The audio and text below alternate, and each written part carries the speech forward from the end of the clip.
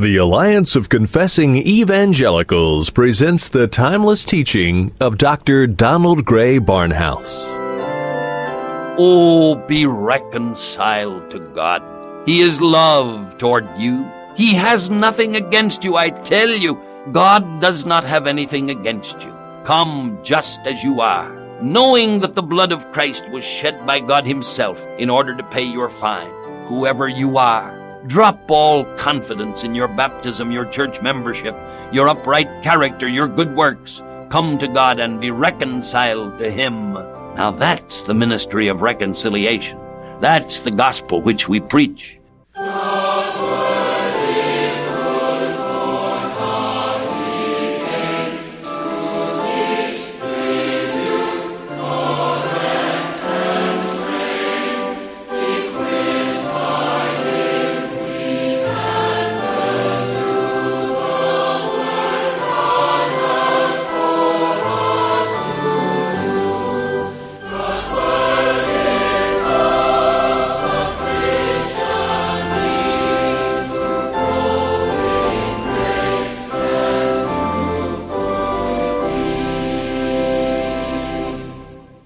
Over a half a century ago, the late Dr. Donald Gray Barnhouse, then pastor of 10th Presbyterian Church in Philadelphia, saw the need to spread God's Word beyond the hearing of his local congregation.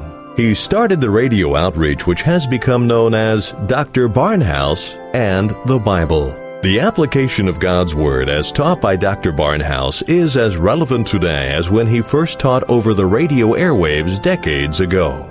The message we'll be featuring on today's edition of Dr. Barnhouse and the Bible is entitled Reconciliation. A few years ago, an old man living in Iowa learned that his estranged brother was dying. Although they had not spoken for years, the old man drove his riding lawnmower hundreds of miles to visit his brother and make peace with him. He went to great lengths to be reconciled to his brother. But God has gone to much greater lengths in order to reconcile us to Him. Join us as we examine the glorious ramifications of the doctrine of reconciliation. The scripture text for this edition of Dr. Barnhouse and the Bible is Romans chapter 5 and verse 10. Here again is Dr. Donald Gray Barnhouse with a message entitled Reconciliation. Through the Lord Jesus Christ, we come unto Thee, our Father and our God, and in the Holy Spirit. We ask Thee to take Thy word to each listening heart. Thou alone knowest the problems, the heartaches, the griefs, the sorrows, the trials, and the joys of Thy people. And we ask Thee to be with each of us in whatever our need. Bless to us the truth of Thy word. We ask it in the name of the Lord Jesus Christ. Amen. As we think of all that Christ did for us at Calvary, we note that one great act among the many accomplished by our Lord was to reconcile us to God.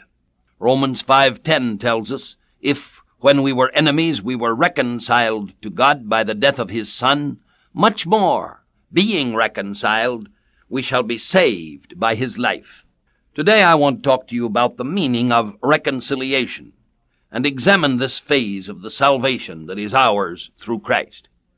The English word reconcile is taken straight from the Latin, and its dictionary definition is to bring a person again into friendly relations to or with oneself or another after an estrangement. That there has been an estrangement between the soul and God is made abundantly clear in the book of Romans. Man has sinned and has fled from God. He is God's enemy. From our point of view, the offended God would have to be reconciled to man, but this is not what the Bible teaches. In Tennyson's Lotus Eaters, the poet says, the gods are hard to reconcile. And he expresses the idea that those who have been offended will not easily smile again. However, our God does not give us this picture of Himself. God, who is light, holds nothing against the sons of darkness. He wants to bring them into the light, if they will only come. The Greek word for reconcile has a root meaning that is much more beautiful than the English.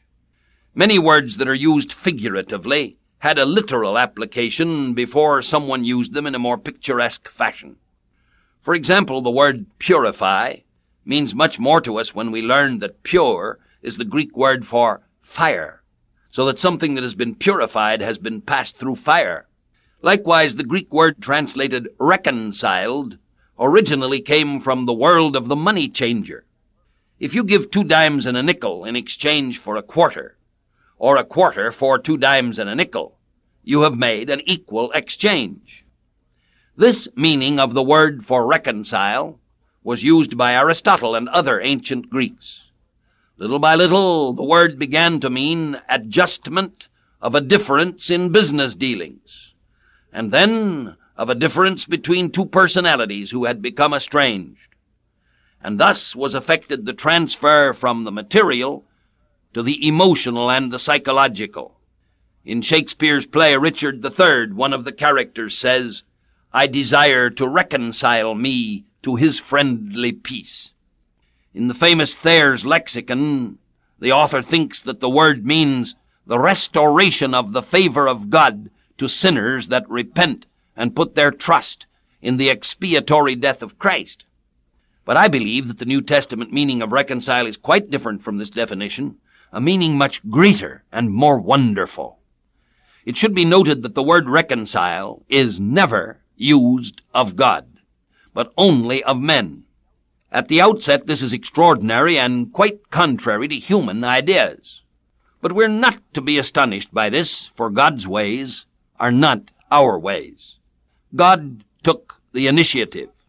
He did not have to be reconciled to man because God is love. But man had to be reconciled to God because man was a helpless, ungodly enemy. Man was separated from God, estranged. He would not come back to God of his own will, and he could not come back to God because the fall had rendered him incapable of returning to God. Nevertheless, man was responsible, and God planned to do something about it. He planned to save those on whom he had set his love. Since God is love, he never had to be reconciled. Those who refuse his love and continue on their own selfish way must incur his wrath. This is specifically set forth in 2 Corinthians 5, where we read, "Therefore, if anyone is in Christ, he is a new creation. The old has passed away. Behold, the new has come. All this is from God, who through Christ reconciled us to himself, and gave us the ministry of reconciliation." That is, God was in Christ, reconciling the world to himself, not counting their trespasses against them, and entrusting to us the message of reconciliation. Now, let us go back for a moment to the root meaning of the word reconcile, that is, to exchange coins of equal value, and then move from that idea to the thought of adjusting a difference. We see by Romans 5:10 that we were helpless, ungodly sinners, enemies of God, but God came in Christ and died for us. The death of Christ satisfied God's demand for righteousness and true holiness, and now his love could be poured out upon us. So God sets himself up like a banker in the marketplace and calls out to sinners, "Change your money here. I'll give you my power for your helplessness, my godliness for your ungodliness. I'll give you my righteousness for your sinfulness. I offer my love for your hatred." This message of reconciliation, which we are commissioned to preach, has almost disappeared from Christian pulpits.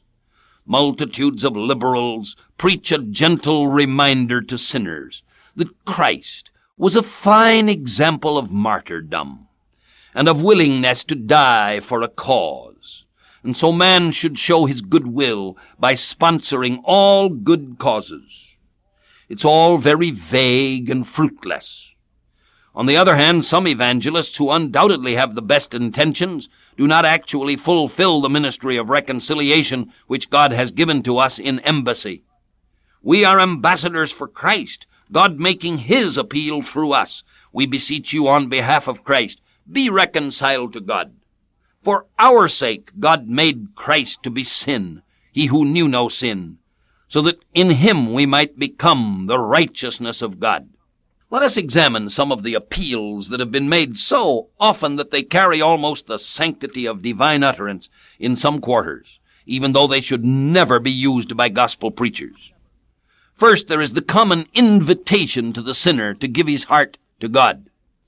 As the Scotch evangelist James McKendrick said, what would God do with the dirty thing anyway? Nowhere in the Bible is the unsaved man asked to give his heart to God.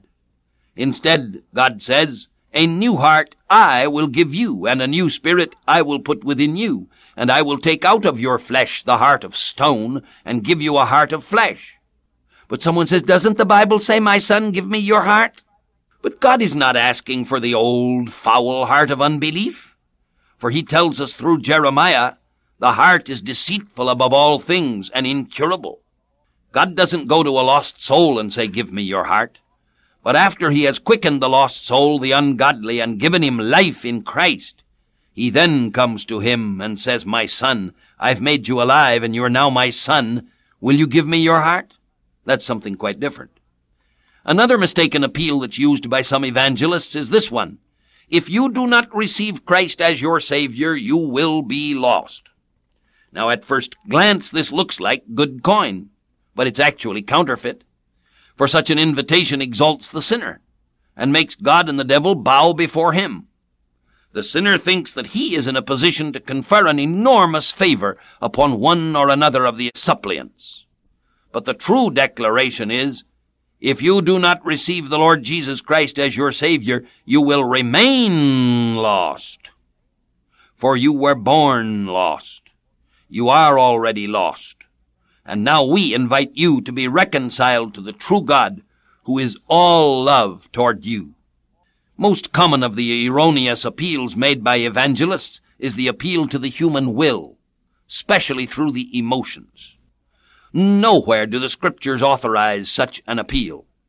Instead, we have such flat statements as John 1:13, that a man is born again not of blood, nor of the will of the flesh, nor of the will of man, but of God. And in Romans 9:16 we're told, it depends not upon man's will or exertion, but upon God's mercy. Therefore, an appeal to the will of the listener is contradictory to the Word of God, unless that listener is already a believer in Christ. The preaching to the will of the lost soul, however sincere, is not the ministry of reconciliation which has been committed to us as ambassadors of Christ. Still another error is found in a mistaken concept of the doctrine of repentance. Now, do not misunderstand. There is biblical repentance, but there is also repentance which is not biblical. The unbiblical idea is that of being sorry for one's sins. To tell an unsaved man to be sorry for his sins is like asking a corpse to give itself a blood transfusion. Biblical repentance is called godly sorrow, and so can be experienced only by a godly person, one who has been born again. To think that an ungodly man can experience godly sorrow is a contradiction in terms. The original meaning of repentance is to change one's mind. It's the equivalent of the military command about face. When one becomes a Christian, the direction of his life must be changed. But this must not be confused with the false idea of weeping for sins in order to secure salvation. The logical sequel to that would be the idea of suffering for sins after death, and this would deny the finished work of Christ. Biblical repentance is the following. A man has been facing himself, trusting himself for salvation. His back has been turned to Christ, who is despised and rejected. Repent. About face. Now the sinner despises and rejects himself and faces Christ, in whom he now places all his trust.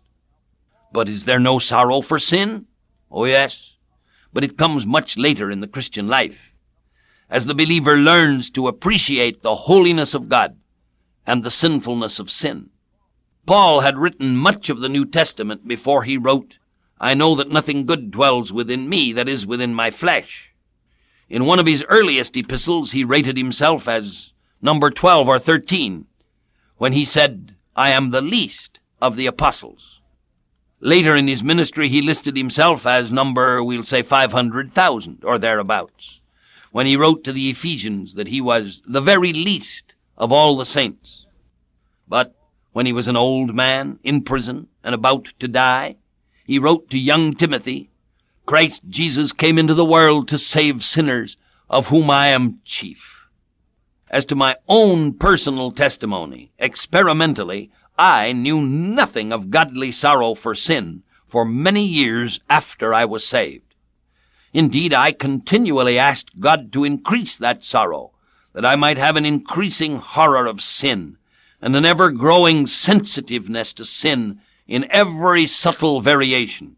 Such godly sorrow produces a repentance that leads to salvation and brings no regret. Now, what is this ministry of reconciliation? Let me demonstrate it. First, here are my credentials. 2 Corinthians 5:20. We are ambassadors for Christ, God making his appeal through us.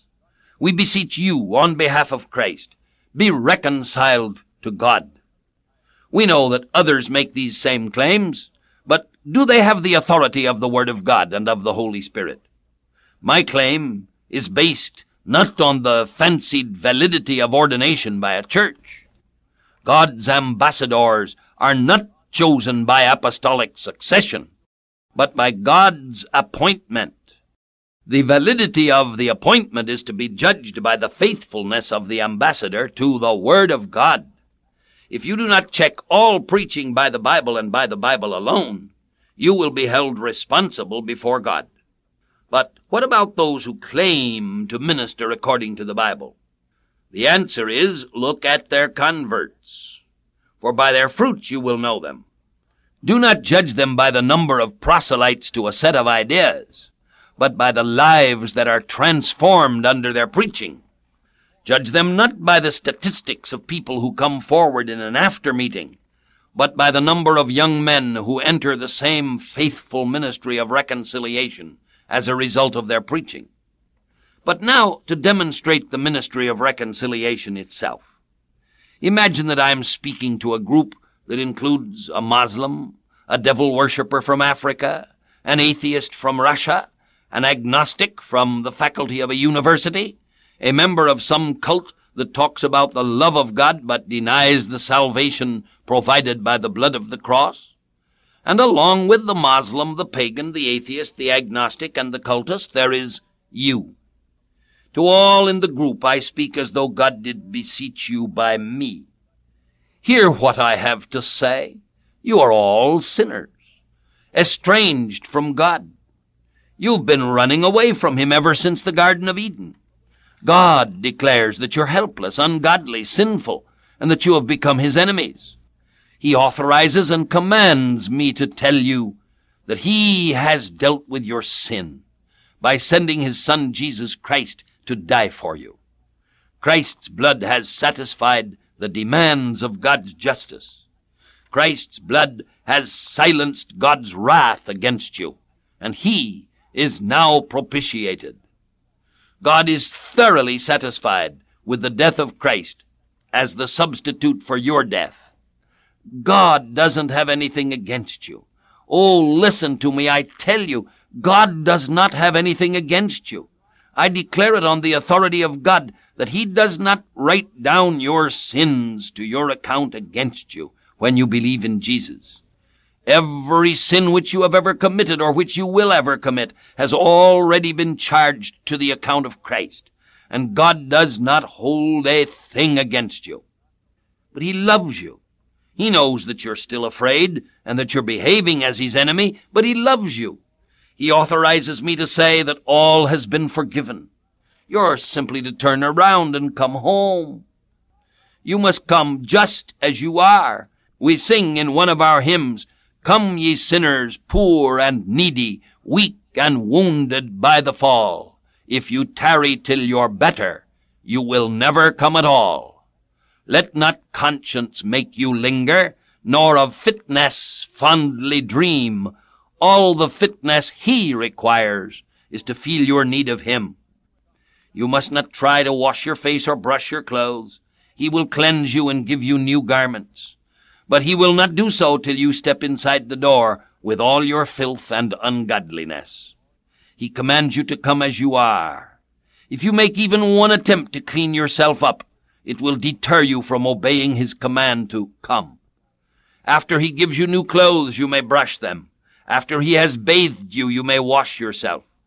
Leave all your baggage outside and come with empty hands. He will give you new luggage for the Christian journey, which you can pack from His bounteous supply. But He will not permit you to bring anything with you when you come to Him. Oh, be reconciled to God. He is love toward you.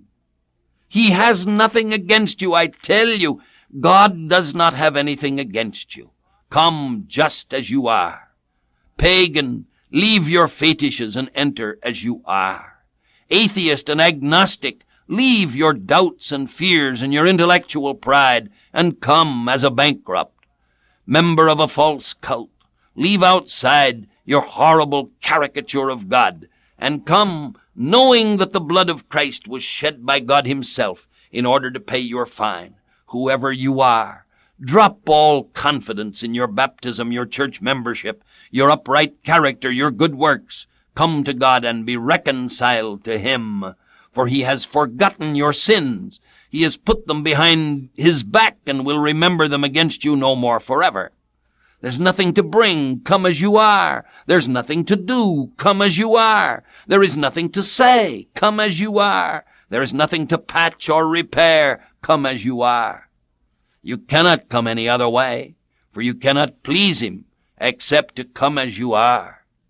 Now that's the ministry of reconciliation. That's the gospel which we preach. And when God commands you to repent, He means for you to turn away from anything that you are or that you have, and that you come just as you are to the eternal love that woos you in this hour. And our God and Father, we pray Thee to bless to Thine honor and glory the word that has gone forth. Use it, O Lord, in many hearts. We ask it in the name of the Lord Jesus Christ. Amen. Just when I need Him, Jesus is near. Just when I falter, just when I fear, ready to help me, ready to cheer. Just when I need Him most, just when I need Him most, just when I need Him most, Jesus is near to comfort and cheer. Just when I need Him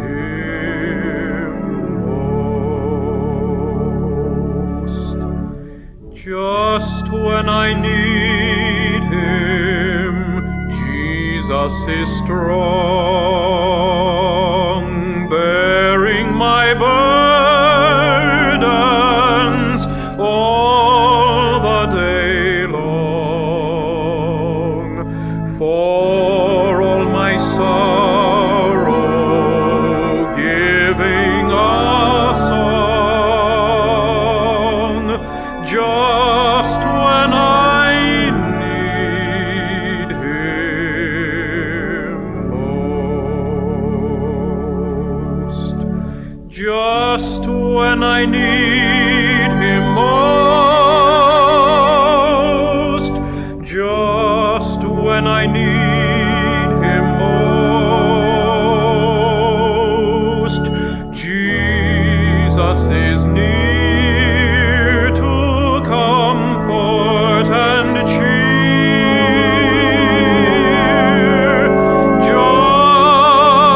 Just when I need Him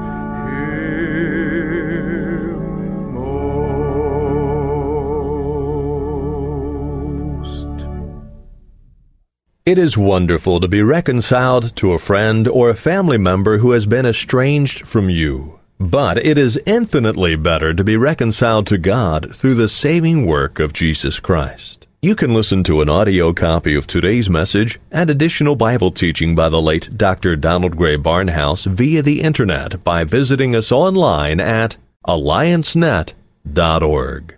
Log on to this week's message entitled Reconciliation. A copy of today's teaching is also available by calling us toll-free, 1-800-488-1888. Today's message again is entitled Reconciliation, or simply request message number Q76. We would also like to make available to you a free copy of our booklet entitled Tragedy or Triumph. Our lives are often shaken by devastating tragedy, and yet we can look back later and see how God brought forth glorious triumph from tragic circumstances for our benefit and His glory. This free booklet contains 6 favorite sermons by Dr. Barnhouse, including Tragedy or Triumph, Who Died at Calvary, Oil and Wine, Salted with Fire, The Scales of God, and Falling into Grace. These messages will encourage, challenge, and uplift you. Ask for your free copy of Tragedy or Triumph when you call or write. Dr. Barnhouse and the Bible is a radio ministry of the Alliance of Confessing Evangelicals headquartered in Philadelphia, Pennsylvania. We exist to promote a biblical understanding and worldview. Drawing upon the insight and wisdom of Reformation theologians from decades and even centuries gone by, we seek to provide contemporary Christian teaching materials which will equip believers to understand and meet the challenges and opportunities of our time and place. Dr. Barnhouse and the Bible comes to you through the generous gifts of our listeners. If you have benefited from the broadcast and would like it to continue, please prayerfully consider a donation to help us keep this ministry on the air. For more information or to make a contribution to support and further our work, please contact us by writing Alliance of Confessing Evangelicals, Box 2000, Philadelphia, Pennsylvania 19103. Call toll-free 1-800-488-1888 or visit us online at alliancenet.org. Be sure to ask for a free updated resource catalog featuring books, audio teachings, commentaries, booklets, daily devotionals, videos, and a wealth of other materials from outstanding Reformed teachers and theologians including Donald Gray Barnhouse, James Montgomery Boyce, and Martin Lloyd-Jones. Then join us again next time for more classic teaching on Dr. Barnhouse and the Bible.